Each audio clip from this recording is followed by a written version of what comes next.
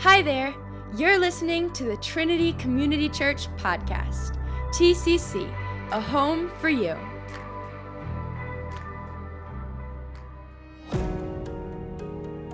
For God so loved the world that he gave his only Son, that whoever believes in him should not perish, but have eternal life. John 3:16 is for the whoever's. Wherever you came from, whatever you've done, and whoever you are, I want you to know that according to John 3:16, right now you have an arms wide open welcome from God. Anybody, everybody, anywhere, whoever. John 3:16 isn't just for kids. It's for hurting mothers, broken fathers, and all of us. It isn't just for t-shirts and tattoos and bumper stickers and bookmarks, because John 3:16 is not a decoration. It's a declaration. John 3:16 is an invitation to redemption, reconciliation, forgiveness, and eternal life. John 3:16 reminds us that the story of God isn't about a few special people making it up to God, but God making his way down to the rest of us, to the whoever's. John 3:16 is what God thinks about you. You are loved, welcomed, valued, seen, and you are invited. You are not half-loved, you are not unseen, and you are not forgotten. John 3:16 is for the whoever's. John 3:16 is for you. John 3:16 is for me.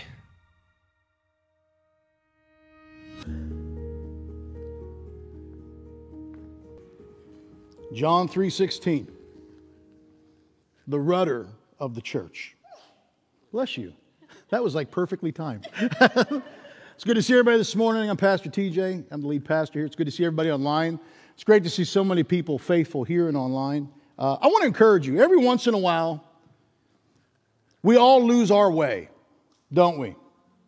And sometimes as churches, we lose our way. And I'm grateful that our God always brings us back into alignment with his heart. How many of you know that when we're in alignment with God's heart, what we do as a church is blessed? It is.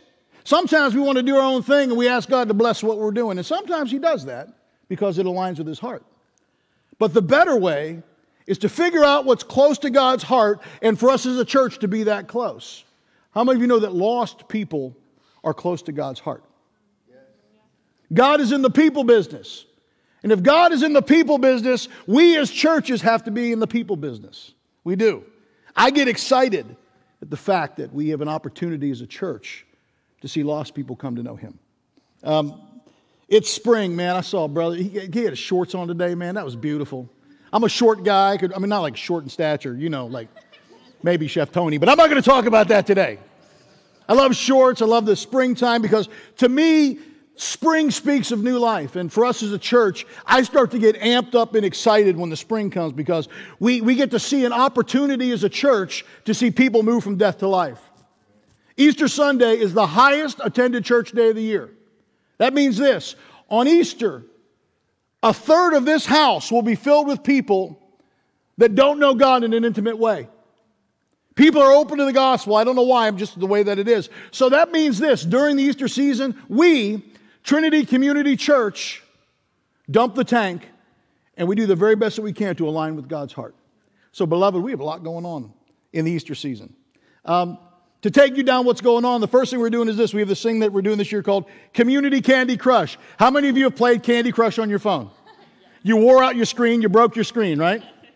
We're going to do this thing that's absolutely bananas. How many of you know that God has called you to share your faith? Go into all the world and make disciples. Pastor, that's just not my thing. It has to be your thing. If you're a devoted follower of Christ, it has to be your thing. So we created this mechanism to make it easier for you. Outside, there's some tables out there, and we created these little candy little bags that have some literature on them, and they're just designed simply for you to take one and give it to a neighbor and say, man, we love you, God loves you, love to invite you to church. And that's it. Then you just pray for them. We're asking everybody in this house to take 2 candy bags over the next 6 weeks and just find 2 neighbors, friends, coworkers, family members, whatever it is. Give them a bag of candy and commit yourself to pray for them every day that they would come to encounter God's love, power, and presence, and they would come to our Easter stuff. Invite them to the Easter egg hunt, invite them to the way, invite them to our Easter services, whatever it is. As a church, we could do this, right? How many of you know, I'm not like a mathematician. If all of us bring somebody to church next week, we would double. It's true. I know, mind's blown, right? It's true. I want to encourage you. Use this as a strategic way that you could bring people into the kingdom. How many of you know somebody in your life right now that doesn't know Christ? This is your opportunity to invite and to pray them into the kingdom. So in the words of Nike, just do it.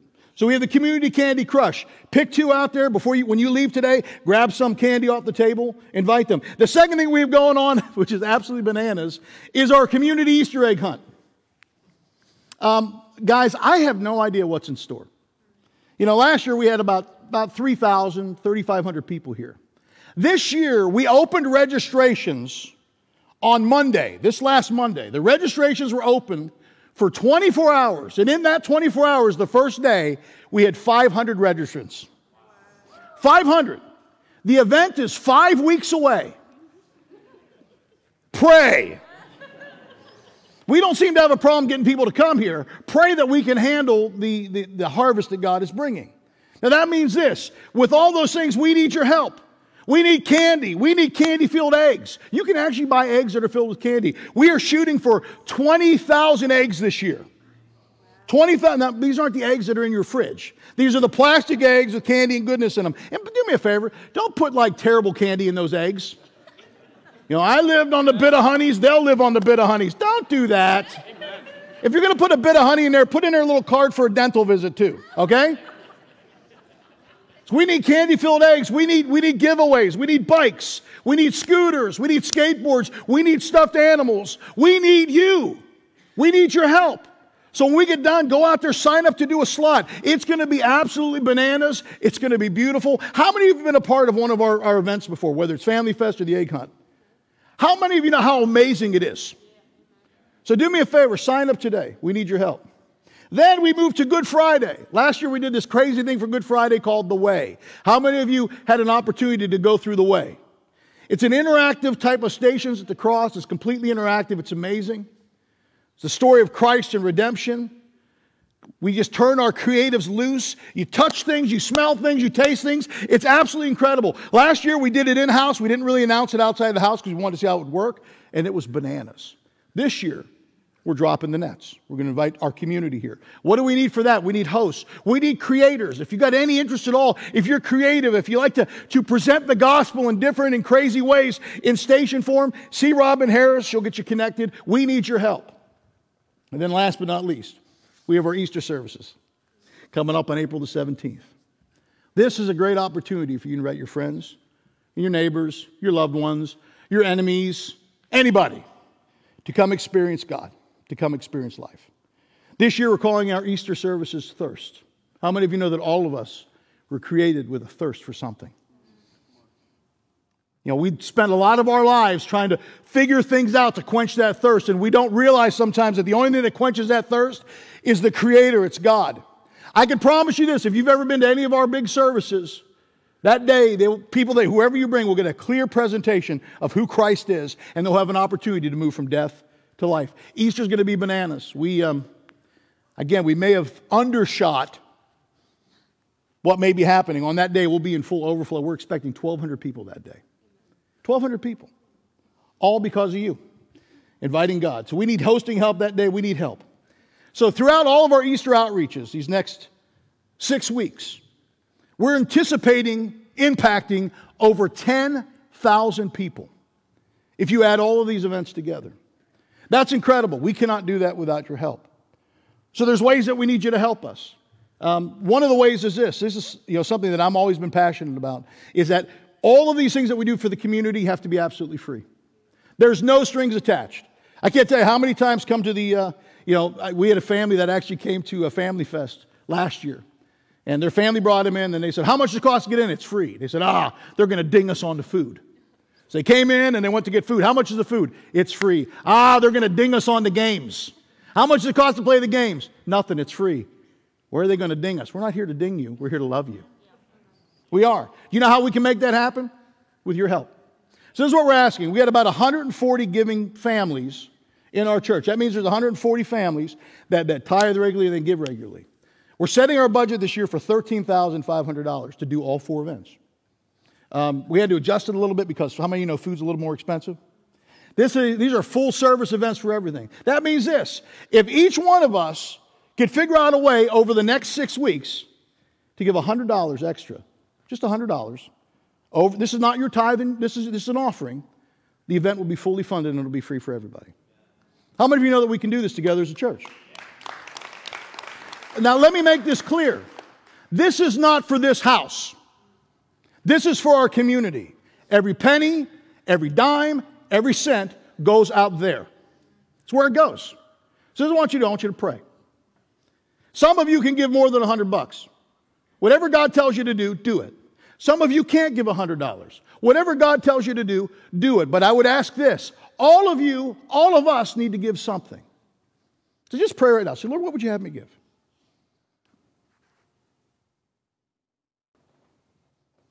All right. There's lots of ways you can give. There's a QR code. You can go to the next slide, I think. There's a QR code on the screen if you want to do that. There's QR code stations out there. Give online, write a check, do whatever you think the Lord's asking you to do. Okay? Now the most important part of everything. You always save the best for last. None of this stuff happens. None of this stuff is effective unless we pray. I had an old mentor tell me this one time.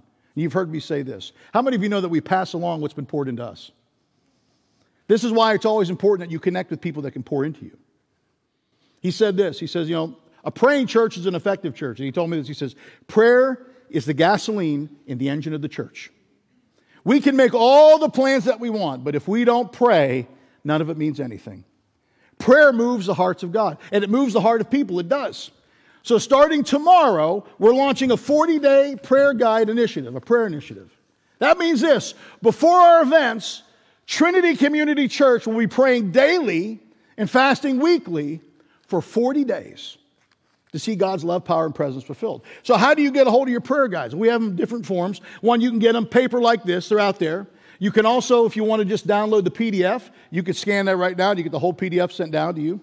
And now we're doing also something that's kind of crazy. It's brand new.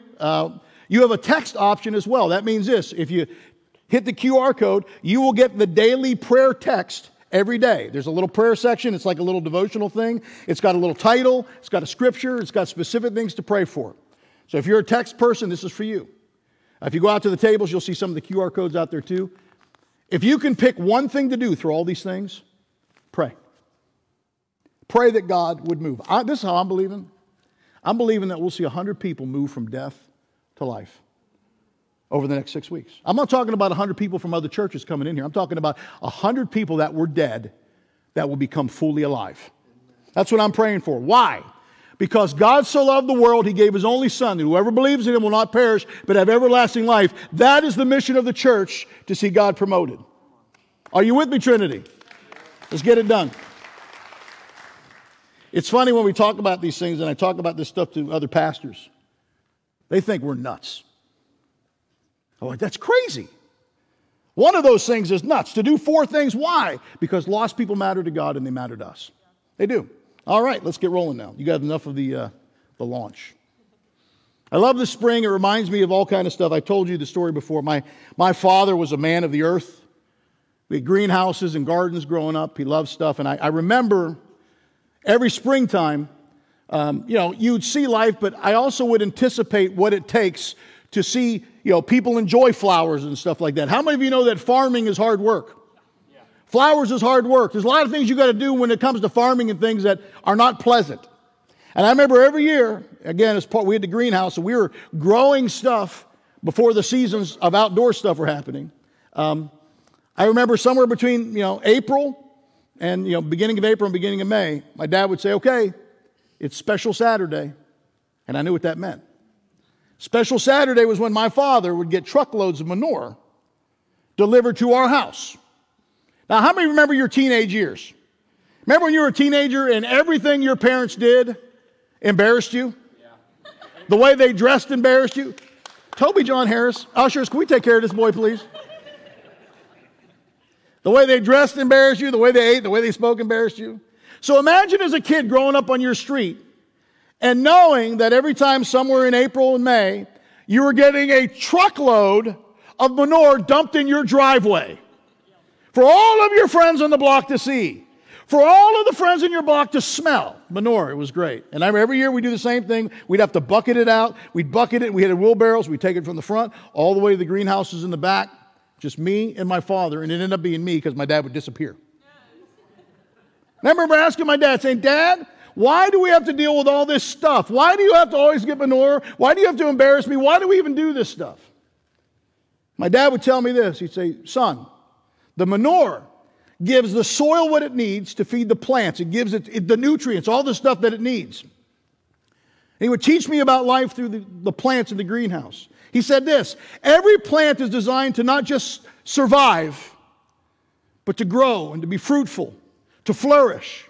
And then he would tell me this all the time, healthy things grow. God designed us, if we're healthy, to grow. Every plant that he designed us the same way. God did not just design us to survive. He created us not just for life, but for abundant life. Not just to barely make it, but to flourish. That's how we're built. So this entire month, we're going to look at what it looks like for us to flourish in our faith. How many of you would admit that every once in a while, your faith is dry? Every once in a while, you almost lose your way. Every once in a while, you look up into the heavens and you're like, Lord, hello, can you see me? Our faith is built on ebb and flow. So what does it look like for us to have a thriving faith? Well, if you want to have a faith that thrives, one of the things that your faith has to have, one of those components is it has to be adaptable. It has to be flexible. There's this beautiful term called rigid flexibility. You have to be rigid enough to not be moved, but flexible enough to sway into seasons. Everything's built on seasons. I remember when we lived out in Colorado, one of the things that we like to do is we like to hike and camp. And they have this thing in Colorado, they're called 14ers. How many of you know what I'm talking about when I talk about a 14er? These are mountains that they have there that are above 14,000 feet. So one of the fun pastimes, if you live in Colorado, is to climb a 14er. Now some are easy, like Mount Everett, or Mount Evans, excuse me. You know, you drive almost completely up to the top of this mountain and then you walk another 45 minutes, half hour, and you're at the top. You're like, I climbed a 14er. You didn't climb a 14er, you drove it. I think they even had a snack bar up the top. Come on, if you got a snack bar at the top, this is not an epic, Himalayan journey. But there are others that were tough. I told you one day I'm sitting in my church office and one of my older ladies came in. She said, Pastor, God spoke to me today. And I'm like, great. As a pastor, we want God to speak to you. I said, what did God tell you, Janie? God told me I needed to climb Mount Elbert. I went, oh. Now, Mount Elbert is the highest mountain in the Rocky Mountains. It's the second highest peak in the continental United States. It sits at 14,300 and some feet. I said, well, that's great, Janie. At that point, Janie was probably 67. I said, God be with you. She said, yeah, but God told me something else. I said, what did God tell you, Janie? God told me that you're supposed to come with me. I looked at her and said, Janie, that is not Jesus Christ. My God doesn't speak like that. Talk to somebody else. But because I'm a nice guy, we ended up going and climbing a stupid mountain with this girl, Janie. We did. So we put a little group out. This is us heading up the mountain. There's Robin contemplating her life. We got her talked into it as well. Now, when you think of just climbing the mountains, you think of these beautiful things, but people don't realize once you break tree line, it's pretty desolate. So you can go to the next slide. This is us taking a break. There's Robin again, probably plotting ways to kill me. I don't know. Why are we doing her? You can go to the next. Oh, there she is right there. You can tell she was very happy with me taking pictures of the event. You can go to the next slide. So here we are up the mountain. We're not even close to the top. It looks lush. It looks like on all the magazine covers you see people hiking. Doesn't it look like that? It's not. This is us, Robin, thinking of ways to bury, where's she going to bury my body after me talking her into this. You can go to the next slide. This is us heading up. Mount Elbert has 3 false peaks. That means this. You hit a peak, you're like, we're here, and you look over, there's another one. That happens 3 times until you get to the top. It's crazy. You can go to the next slide. This is us at the top. You can see Janie is on the left. Robin is on the right. Does she look like she has the joy of the Lord?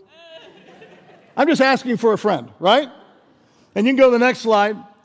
This is us sitting at the top resting. So this is the interesting thing about the hike. One of the things you have to do if you're going to climb a 14er is you have to be prepared for extreme weather. One of the phenomena of climbing a mountain is mountains are so large they can quote unquote, create their own weather patterns. I remember the morning of the hike. The hike took 13 hours. Think about that. You go up the mountain, you come down the mountain. You have to get to the top of the mountain no later than 2. If you don't, then you're in big trouble. We got to the mountain about 4, the top, so we were in trouble. I remember when we left, there was frost on the ground, so it was in the 30s. Through the 13-hour hike, we experienced freezing rain, and then the day's high got to 75. It was 75 and sunny, but we started out with frost and freezing rain. As you got to the top, you could see it was very desolate, so we experienced extreme winds. As we were coming down, it started to hail, so we were pelted with ice. It's a great day, isn't it? And eventually we got off the mountain. We started, it was dark. We got off the mountain when it was dark. So the temperatures plummeted again into the low 40s as we got off the mountain and got to the camp. In the same day, we experienced everything short of snow. All in the same day. Now imagine you got to hike 13 hours, 14,000 feet, and you got to try to pack enough gear to accommodate all those different weather patterns. Beloved, you can't.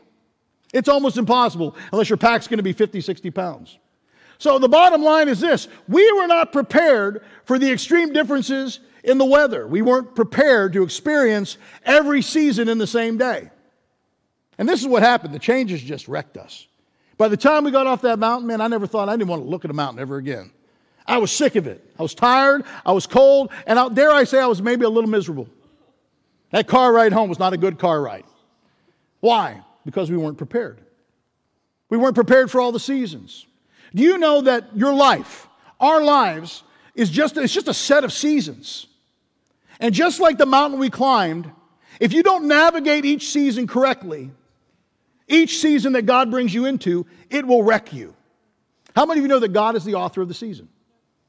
He is. And there's beauty in every season. We can learn something in every season. But I know this when it comes to seasons. The gear of the previous season, old season's gear, will not help you in the new season. It just doesn't.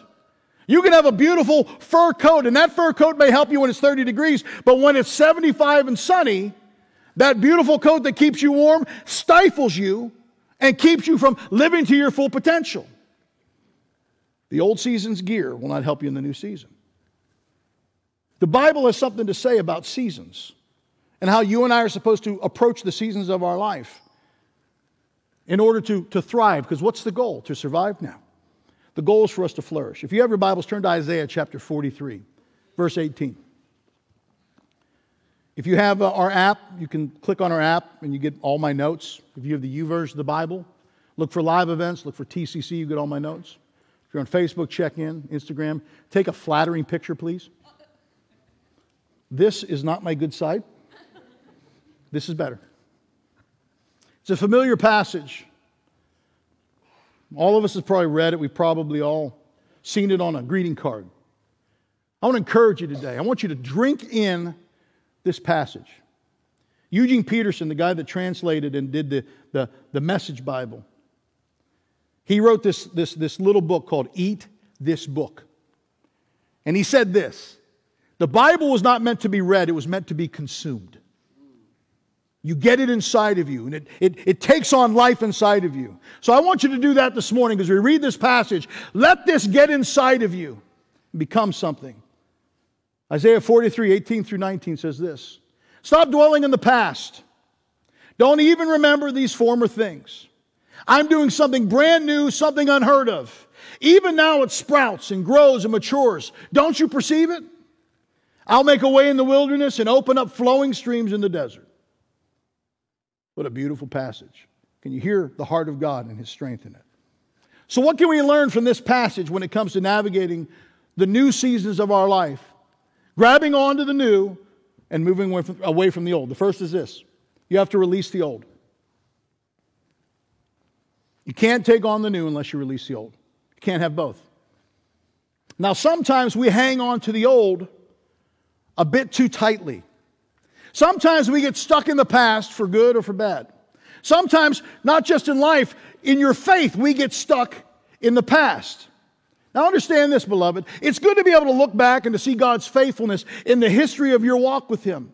But the faith you and I live today is not the faith that you lived 20 years ago. It's different. God interacting with you today is different than how He interacted with us 20, 30, 40 years ago. It's just different. Why? Because you're not stagnant. You aren't the same person you used to be. How many of you, remember 20 years ago? Some of you weren't even, Toby's like, well, that's, I was -2. How many remember 20 years ago? How many of you in this room can get into a pair of pants that you wore 20, and they can't be yoga pants, and they can't be, they can't be the joggers. How many of you can get into a pair of jeans that you had 20 years ago? I mean, without fear of them, blowing out seams and buttons and stuff.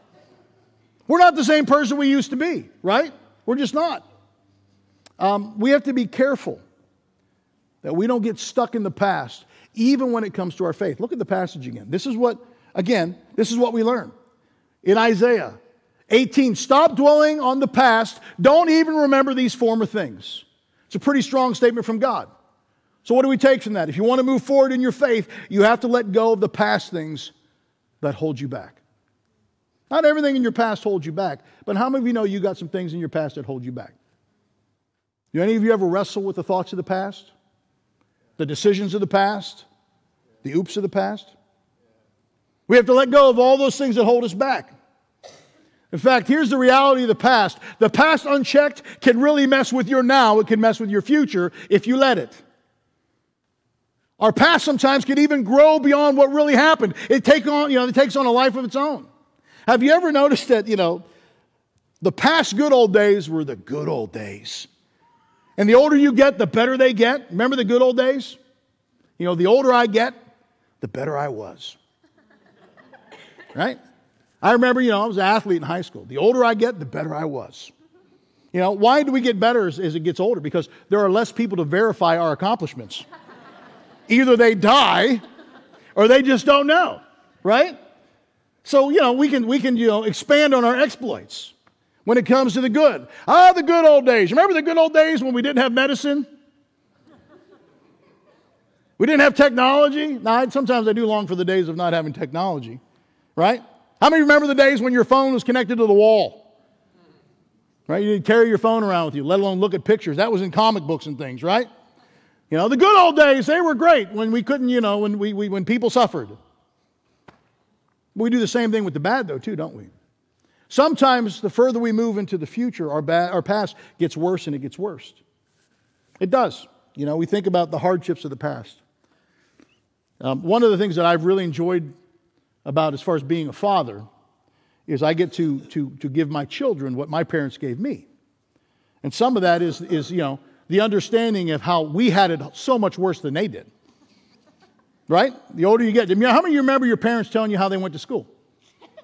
We went to school in 12 feet of snow in May, uphill, both ways, right?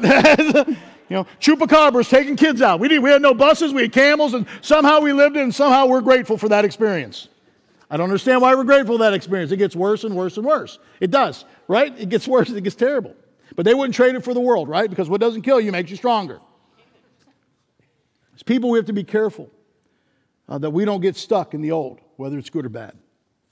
As churches, beloved, we cannot get stuck. We cannot be stuck in what we used to be. We can't. We have to be what God wants us to be now.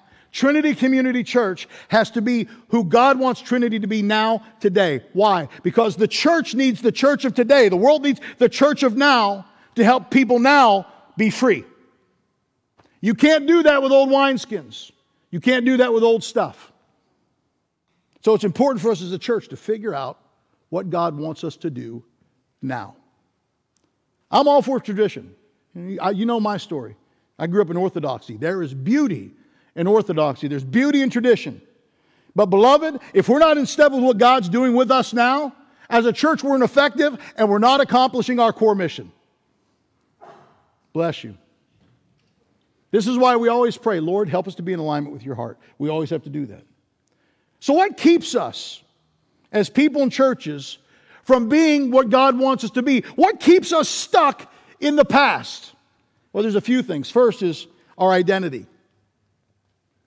You know that your past helps to shape your identity? Who you are today, part of that is a product of your past. Your past is a main catalyst for all those things. For example, some of you are here today and you're stuck. You've been stuck for 10, 20, 30 years because of something that happened in your past that you allowed to define you. The enemy loves to take things like that in our past, our failures. He loves to take your failure and magnify it and put it right in the center of your head. He loves to take your failures and use them as roadblocks to keep you from your future. Do you know where the past lives today?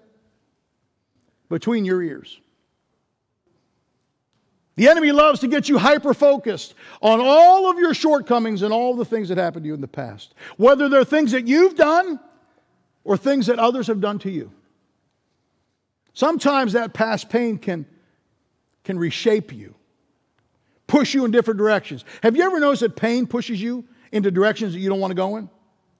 If you've never encountered that, let me encourage you. Do this little exercise at the house. Get a Lego from one of your kids or borrow it from one of the neighbor kids. Stick it on your steps. Forget about it. Step on it in your bare feet at 3 in the morning and tell me how you react.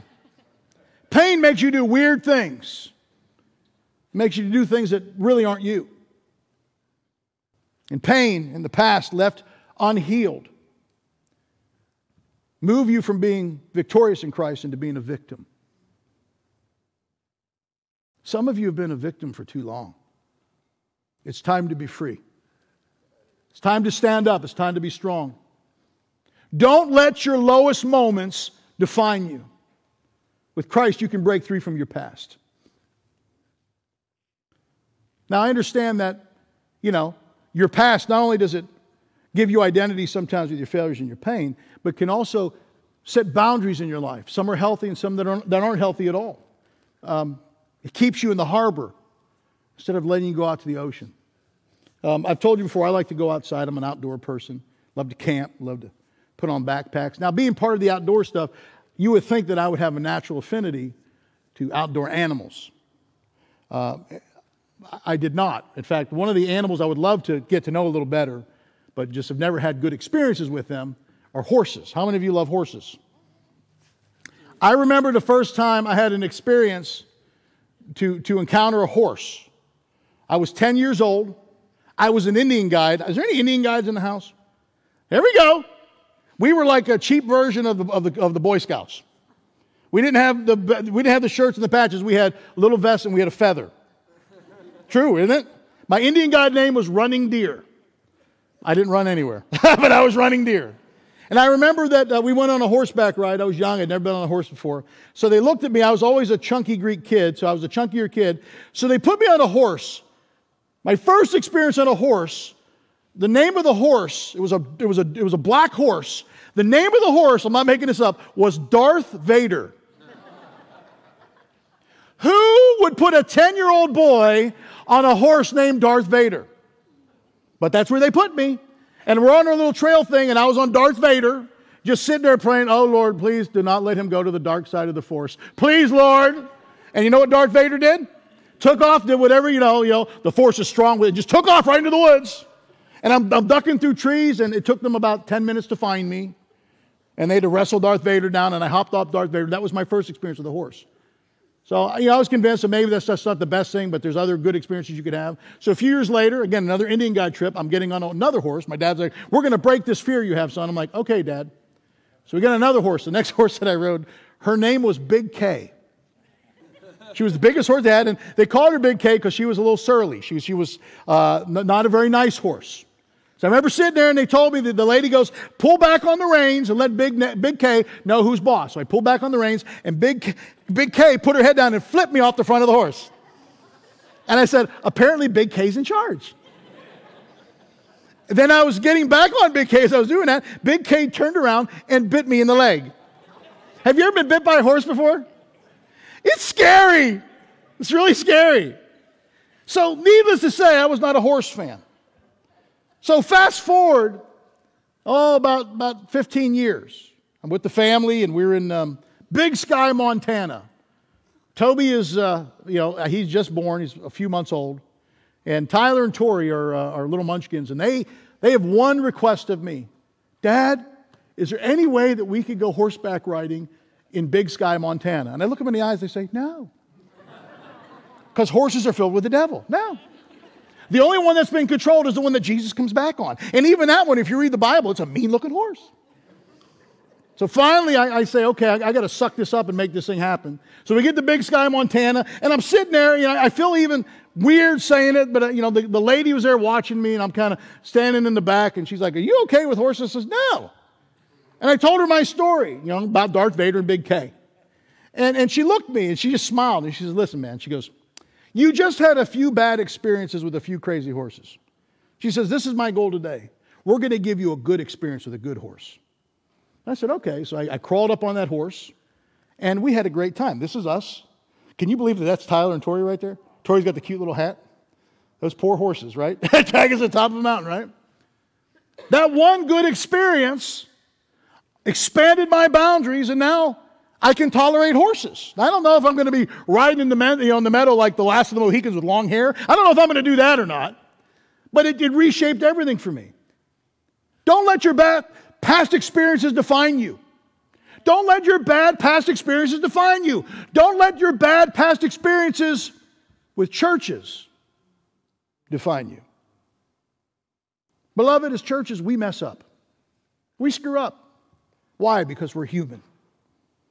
Don't let that hold you back from investing your heart and your life into what God's doing now. I don't know how else to tell you this. God designed the church to be the bride of Christ. We are the delivery system for the gospel. He made it, not me. The church is the hope of the world. They should be able to see us, and we should be able to lead them to Christ. So if you had a bad experience with the churches, don't let that hem you in. Don't be defined by those experiences, and don't be defined by your lowest moments either. And by the way, don't define others by their lowest moments either. Now, I know that we're such a good church, we never do that. We don't have secret names and filing systems in our head of how we categorize people, right? We're way beyond that. We're mature. We were singing about it today. Nothing but the blood, right? Do me a favor, don't do that. This is a house of redemption. It's a house of grace, right? Some of you are like, maybe, I don't know. So let your identity be rooted and formed in Christ, not your past. This is what 2 Corinthians 5:17 says. This means that anyone who belongs to Christ has become a new person. The old life is gone, the new life has begun. 1 Peter 2:9 says this, but you're not like that, for you're a chosen people, a royal priest, a holy nation, God's very own possession. As a result, you can show others the goodness of God, for He called you out of darkness into His wonderful light. This is your identity now in Christ. This is Ephesians 2:10. For we're God's masterpiece. He has created us anew in Christ Jesus so that we can do the good things that He's planned for us long ago. Beloved, this is God speaking about you. Receive it. Let Him shape you. When we're rooted in Christ, our identity is in Him and we're new. But sometimes we still struggle. Why? Well, because it's not just our identity that keeps us from letting things go, but there's another thing that we wrestle with. Uncertainty. How many of you know that we'll stay in the same familiar, terrible situation because at least we know what we're going to get for that? Sometimes we'll stay in the muck and the mire and the junk instead of stepping out because we don't know what's going to happen out there. It's scary. Uncertainty is a big thing because as people, we hate the unknown. We hate uncertainty. For example, how many of you can decide within 22 seconds of a family where you're going to eat on a night where you're going out for dinner? How many of you are brave enough in the car to say, okay, where do you guys want to go eat? If you got 12 people in the car, you got 12 different opinions. Mickey D's, right? And people start screaming. And what do you end up doing almost all the time?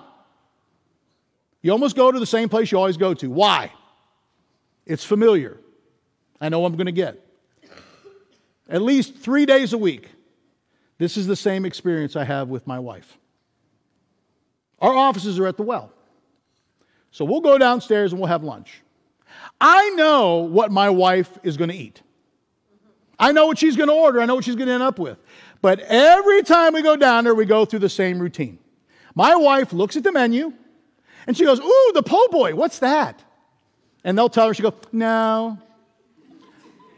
Oh, the defibrillator, what's that? And they'll go there, no.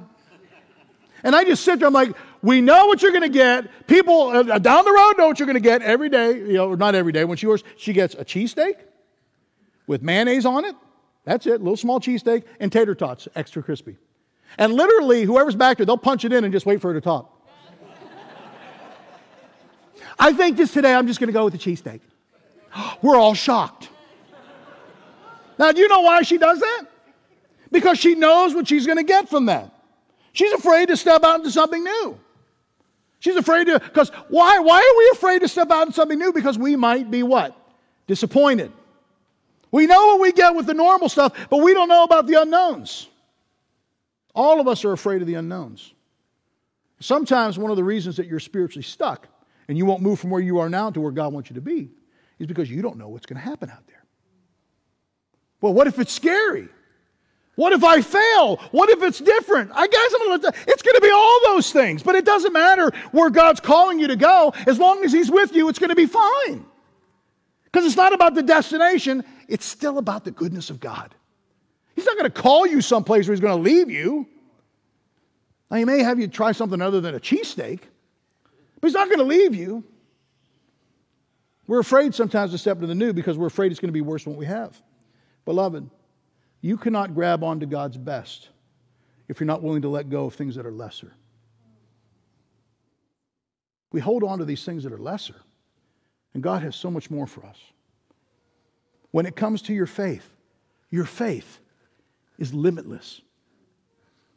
Do you understand that? Your faith is limitless. What can't God do with your life? The next Billy Graham could be sitting in here right now. The next Paul could be sitting in here right now. Do you know that? What makes Paul or Billy Graham different than you? Yes. Yes. Where do you want me to go, Lord? What do you want me to do, Lord? Yes, that's what separates us. This is what Philippians 3:13 and 14 says. I don't depend on my own strength to accomplish this. However, I do have one compelling focus. I forget all the past as I fasten my heart to the future instead. I run straight for the divine invitation of reaching the heavenly goal and gaining the victory prize through the anointing of Jesus. We let go of the past and we head to the future with God. Beloved, following Christ is the greatest adventure you'll ever have in your life. So don't settle for the familiar. Don't settle for the safe. You were created to change the world.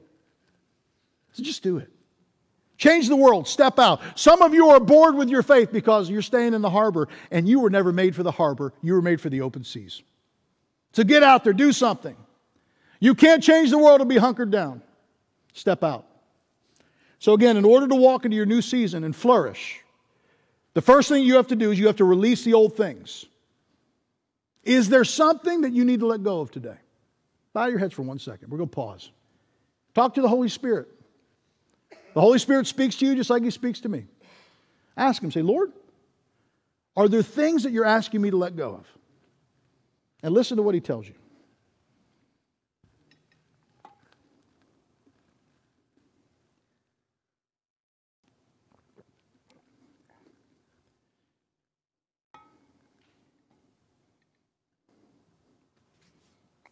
They might be old mindsets. They may be old fears. They may be old ways that you see yourself. Let them go. All right, let's finish up. So the first thing we have to do if we want to be able to navigate the new season that God has for us is you have to let go of the old. You have to be prepared for the season that's in front of you. The second thing you have to do is this. We have to be willing to receive the new. Look at the passage again. Verse 19 says this. I'm doing something brand new, something unheard of. Even now it sprouts and it grows and matures. Don't you perceive it? I'll make a way in the wilderness and open up flowing streams in the desert. Don't you perceive it? I love that. So how do we position ourselves to receive the new things that God has for us in this new season? It all comes down to your perception. What you perceive, what you know. I've told you this before, I'm a word nerd. So the Hebrew word here for perceive is this little word called yada. Now, yada is defined as this. It means to know. But yada does not mean like to know in an intellectual sense of the word. We're not talking about head knowledge. We're talking about heart knowledge. We're talking about intimacy. Yada. Now, yada is the same word that was used in Genesis 4:1. This is the first instance in Scripture where God is talking about the intimacy of a covenant relationship between Adam and Eve. Genesis 4:1 says this, "Now Adam knew Eve his wife," yada. Adam knew Eve his wife, and she conceived and bore Cain, saying, "I have gotten a man with the help of the Lord."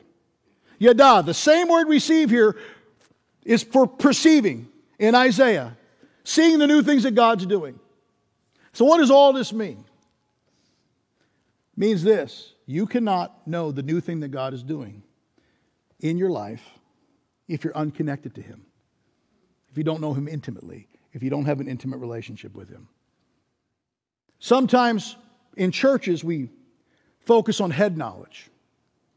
If you want to see shift and change in your life, if you want to know that you're in step with the Spirit of God in your life, you have to move from your head and put the head knowledge into your heart. That's the only way this works. This isn't about all the things that you can consume in your head. This is about all the things in your heart that you know. You know it to be true. Have you ever had a gut thing in your heart? And even though you're looking at stuff, you're like, this doesn't make sense, but in my heart, I know this is what I'm supposed to do. And you do it and it's right. That's what this is. It's heart knowledge, intimacy. It's the heart of God that you have an intimate relationship with Him, a deep connection. You see, it's from that connection that we recognize in the Spirit what God wants to do in our life now, today, not yesterday, today. You can see churches and people that are stuck and they don't know what to do now. You can tell why they don't know what to do, because they're not connected to the vine. You have to be connected to the vine to know what God wants you to do now. You love me, right? You have to. Jesus said you had to. Some of you are frustrated and you struggle because you're trying to draw water from old dry wells. You're trying to draw water from the past. Anytime you and I face uncertainty, we go back to what's familiar. God's not calling us to the familiar. He's calling us to the now. God, what are you doing now? But we go to those old wells and we drop these old dusty buckets and we pull up sand instead of life-giving water. And we wonder sometimes why our faith seems like it's drying up and dying. And we wonder why sometimes our churches are drying up and they're dying. We're digging old wells. We're getting water from old wells, and God has new things for us. You cannot look backward to see what God's doing in front of you.